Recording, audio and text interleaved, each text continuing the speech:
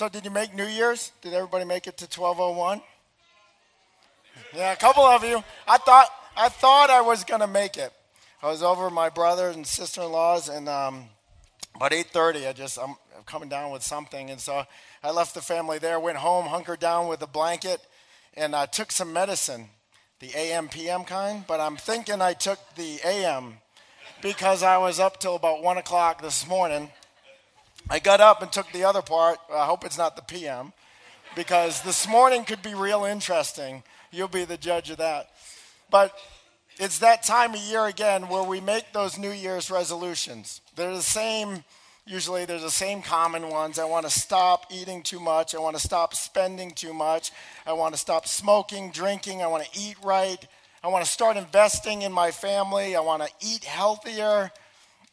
And when we get to a new year, it's an opportunity for us. It's a new slate, and we're excited because it means perhaps the old can be gone and left behind, and we can start the year anew. We love that word, new.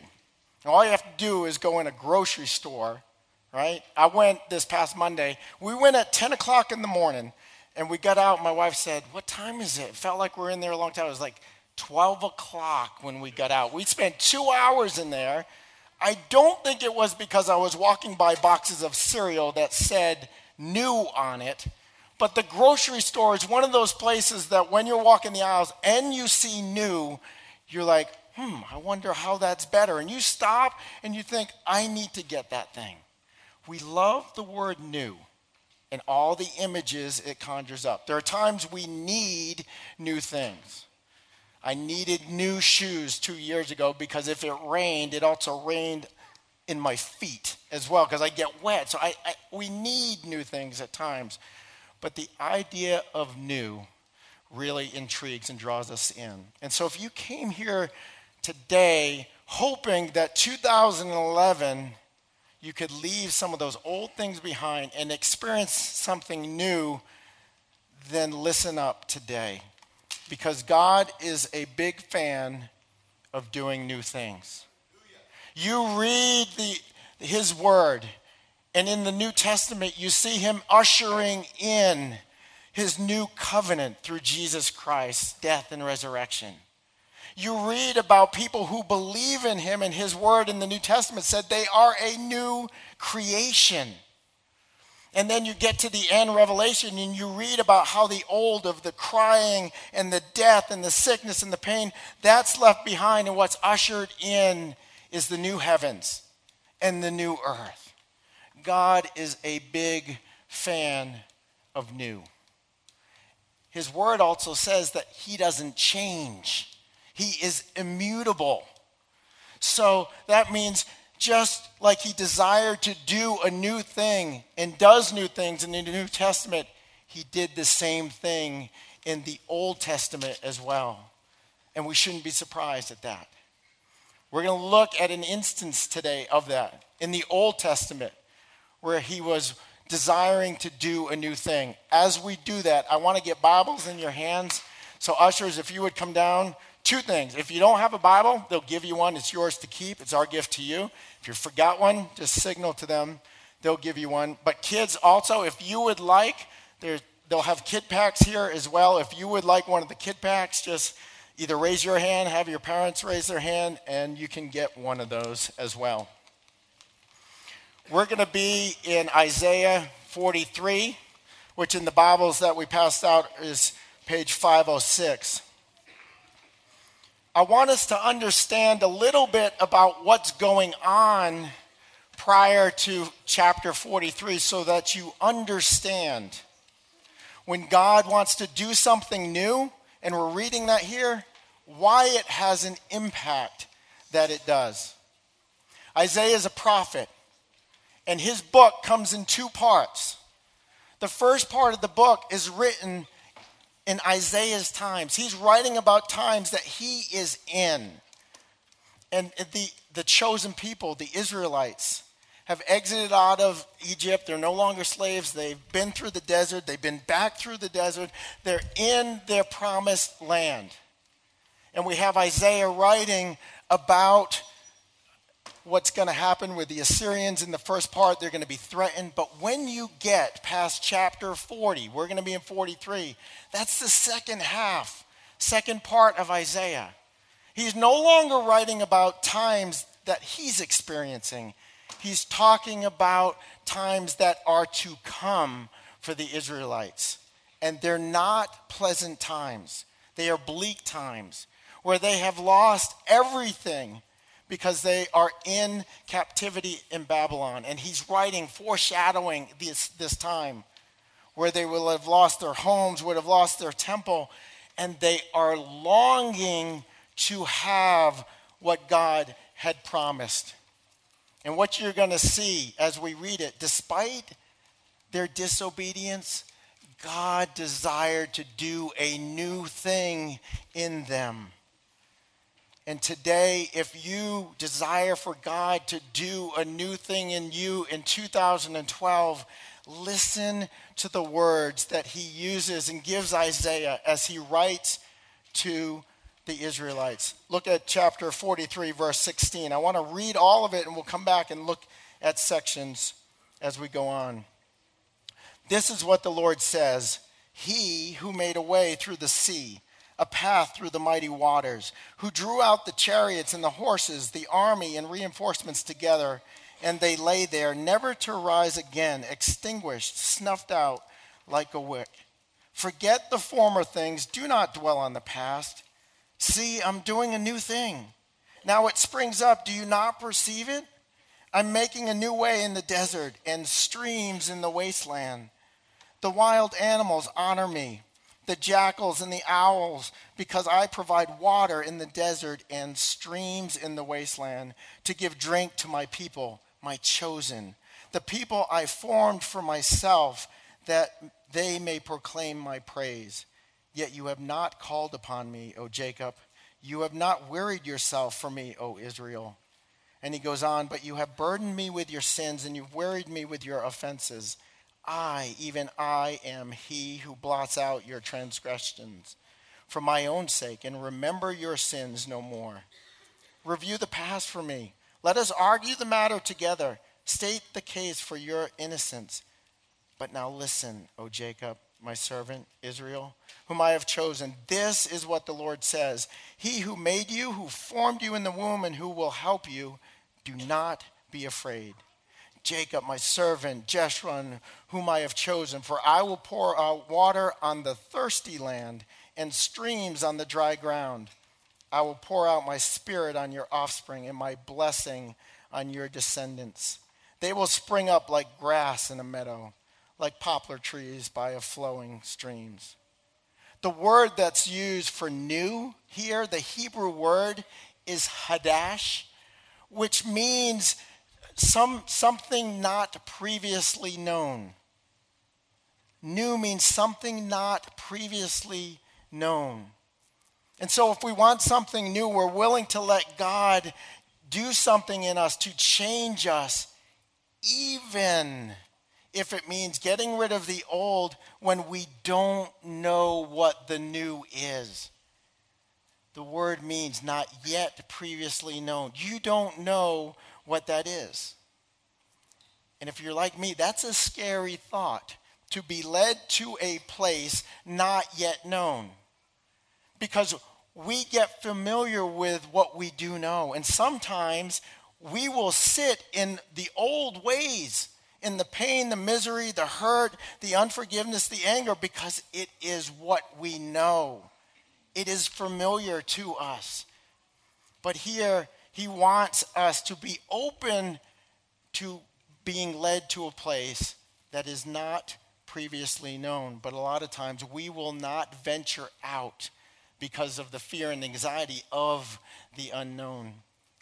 There are reasons for that, but I want to talk about how we can change that in 2012. The first thing is God can do a new thing in me when I understand who God is. A lot of times we have a misconception of who God is, and that clouds our picture of him. And it's hard to follow somebody, to trust somebody if we don't know them.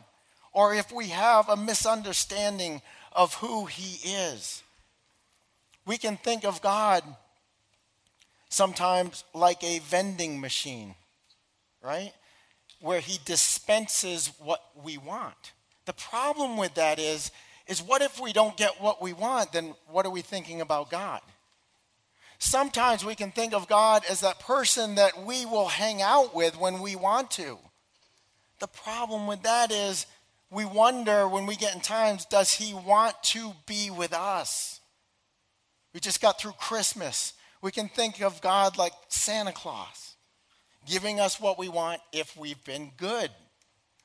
Well, what if we've messed up? Nobody in here is perfect. We start to wonder, will he hear our prayers?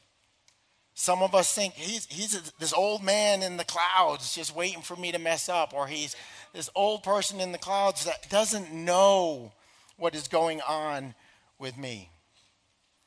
But just because we think we understand what God is like doesn't mean it is right. What matters most is what the truth is about who God is. And until we fully understand God's true character, we're going to have a hard time trusting him. And so if we want something new, it's hard to let go if we're not trusting. We need to understand who he is. And God spoke to the Israelites, verse 16, he's reminding them, hey, I'm the one that brought you out of Egypt. I'm the one that did those miracles. I'm the one who parted the seas.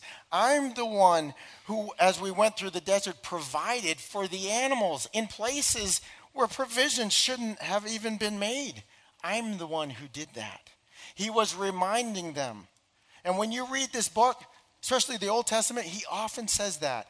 I am the one who. He wants you to understand who he truly is and being willing to let go of all of our misconceptions. One of my favorite parts of Scripture, Psalms will speak to who he is. But I like Job, not the beginning. Go to chapter 38 and read chapter 38 on, because all of a sudden, Job stops speaking and God starts to ask some questions. And you can just read those as statements of who he is, and all of a sudden, you understand his greatness. So what is your picture of God? Is it accurate? Because this powerful God is the one that's saying, do not be afraid, my people. I want to do something new in you, to them and to you today. I want to do something new in you, no matter what has gone on. Even if you think it's impossible, I want to make a way in the desert. I want to put streams in that wasteland. What is your picture? Do you trust God to lead you to a place not yet known in 2012? I want to tell you that you can trust God to lead you to that place because he knows what you need. He knows what is right for you, what is good for you, and he wants to take you to that place. And what it would be if this year you committed to say, I want to start reading who he really is. Start with the Gospels. Matthew, Mark, Luke, and John. Look at Jesus Christ. Because when you look at him, you start to understand who God is. And it will change your day to day in a good way. And maybe you'll start to experience and see the new thing that he wants to do in you. When I understand who God is, then I can start to experience some newness. The other thing that I wanted to share with you this morning is God can do a new thing in me when I let go of my past. This one's a tough one. We can get stuck in our past. But we read in verse 18, forget the former things. Whether they're successes or failures, forget them. Don't dwell on the past. Because when we look in the past, we end up getting stuck there and we replay things over and over and over. It is like driving a car with just your rear view mirror, right? Where you're just looking at that. That mirror is very important. It's helpful because it provides perspective. But I like what Rick Warren says. Some of us replay the past and focus on the past so much that our rearview mirror becomes bigger than our windshield. And we need our windshield to see what's going on now and what's going to be in the future. If you ever want to experience something new, you need to move past your past. That rearview mirror is going to play its role, but you've got to have the windshield be the bigger thing and let you see the new things and have hope for the future. We need to move past our past. If I didn't move past my past, I wouldn't be driving. 1988, I went for my driver's test in Maryland. My wife, Kim, she can take any test, not study for it, and get an A. Not me. I got A's, but I had to work real hard to that. One day, we just moved into Maryland, and she said, we have the day off. Why don't we go by the DMV to take our test? Okay, well, no sooner did I get started did I fail the test. Now, if I just looked at that failure and not go back, I would not be driving. I'd have people carting me around. But I had to move past that past. And Isaiah is writing to people who understand you and understand me. We understand that God blesses us, but we also know we're not perfect. And our imperfections show through. And for the Israelites, God gave them a temple. He blessed them with a temple. They turned around and started worshiping idols. He gave them the truth. They started living lies. He gave them commandments for the good of them. They lived like they were suggestions. He gave them himself, and they rejected him. Now, you look at that and you say, well, they don't deserve any kind of change. But that's not what we read here. God said, despite all of that, he still loved them, and he was earnestly holding out his hand of love and saying, I want to give you an opportunity to start anew, start over.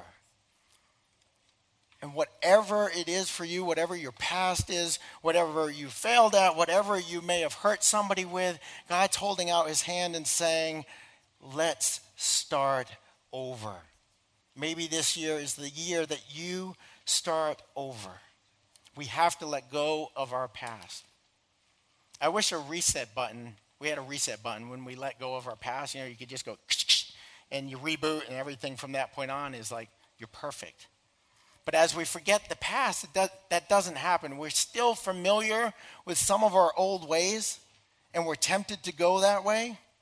But God is drawing us to a different spot. He's saying, different direction. Don't go that way, go this way.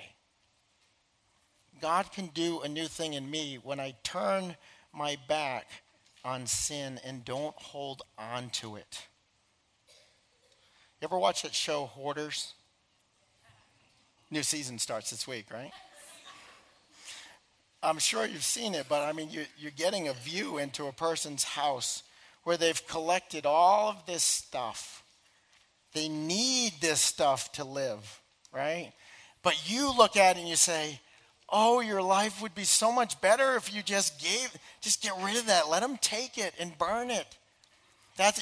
You understand that, but to them there's this fear of letting go. What if? What's on the other side of that? And they think that they're okay. And when you look at that, in essence, we are spiritual hoarders ourselves. There are things that we are not willing to let go and to surrender that to God. You look at verse 19, he says, I want to do a new thing in you. But then in 22, he speaks to them and he's speaking directly to us. Yet you do not call upon me, he says. We have this way of holding on to things, whatever we desire, whatever we want, whatever we need. Even if it is wrong, we hold on to it. And God wants us to be open to letting that stuff go so that he can do a new thing. Certainly he could do it in the midst of all that, but a lot of times we will not see it because we're still in our old ways and still letting that lead us. And he wants us to let go of that. He wants to make things possible where there seems to be impossibility. He's the one that knows how to make things happen in places where we look and say, I don't see how in 2012 this is going to change. He's the one that knows how to do that. Are you willing to accept that new thing that God wants to do in you? A lot of times we find it easier to accept gifts. Like Christmas, the gift of a computer or a phone. It's easier to do that than to accept what God wants to do in us. And I think it's because that we have to then admit that there's part of us that needs to go, that we need to change. And that doesn't sit well. For whatever reason, maybe fear, maybe guilt, shame. But if you read this, God says you can approach me with confidence. Because he says it here in Isaiah. We read it in 1 John 1:9 where he says, call upon me, and I'll be the one here. He says, I am he who blots out your transgressions for my own sake, and I remember those no more. You flip to the New Testament. 1 John 1:9 says, come to me, confess what those things are, and he is faithful to forgive. And then it says purify. He will purify us. That's the process of change. Take God up on his promise. He doesn't lie. He will do a new thing in you. And that's what he wants to do in 2012. If you came hoping that it'd be different, make this year the year of no excuses. Make this year a year where you commit to allowing God to do that new thing in you. We can help out in some of that. For some of you, it may simply mean I need to have a relationship with Christ because he is the one that helps clean out. No, it's not you. You can try all you want and you can be pretty good at it, but you'll never get the results that you desire because you need Christ to come into your life and clean from the inside out. And some of you need that relationship with him. That's why we put on that orange What's Up card. Tell me more about a relationship with Christ. Don't go home today without checking that if that's you today. For some of you, you have that relationship. But oh, what a day it would be. You haven't been baptized yet. We have services coming up at the end of January. For you, it'd be a moving moment for you because there's this whole symbolism of death to the old and life to the new. And you know what that means specifically for you. And maybe it's baptism. That's on the What's Up card. For some of you, you need accountability. You need other people around you. We have Life's Healing Choices, which is a care group, starts in the first week of February. I'm not trying to do plugs of the stuff. And if I am, good, because the church is supposed to be here to give you some next steps. If you need accountability and you need a care group, write LHC for Life's Healing Choices on your What's Up card. We'll sign you up. Some of you need to get in a group. Some of you need to start serving your neighbors, your coworkers, and start thinking about somebody outside of yourself. You see, God loves you the way you are. He sent Jesus Christ to die on that cross the way you are, but he loves you too much to leave you where you are. He wants to do that new thing in you. Are you willing to let him do it, to drop all that you carry and hold on to and say, take me to the place not yet known? That's our prayer for you this year. We want to help you this morning. You see these little stacks of white paper and the cross over here. And the band's going to come up and start to play. And what we want, you know what's holding you back from God doing that new thing in you? As they play, sit back, think about what that is. Come on up. There's pens here. Take a piece of paper. Write what that is. Don't put your name on it. You can rip it up, crumple it up. But I want you to take that thing, that paper, which symbolically represents what is holding you back from letting God lead you in your life. And I want you to leave it at the foot of the cross. Come, all you who are weary and burdened, to me. Leave it there. Release it here. Jesus is the one who made that possible. And I want you to start this year identifying what are those things that are getting in the way and make a commitment to turn from those and begin to move toward him. So as they play, you can come up and do that. But as you lay it at the cross, I want you to go. We have 4 stations, 2 up front, 2 in the back, with communion elements. We take this every week, right? But it is a symbol, the bread and the juice of what Christ has done for you. To have that freedom, to come and say, give me hope. Take this stuff. So as you lay this at his feet, go and partake in the bread and the juice. Go back to your seat and just reflect. I want you to reflect on the words in Isaiah 44, verse 1. May this be our prayer for each of us. May you hear God's word. Do not be afraid. I want to pour out water on thirsty land. And some of you have some very thirsty land that needs water today that only he can bring. Thirsty and streams on dry ground. There's some dry ground and it can be full of life. May you experience the new thing that God wants to do in you and in 2012.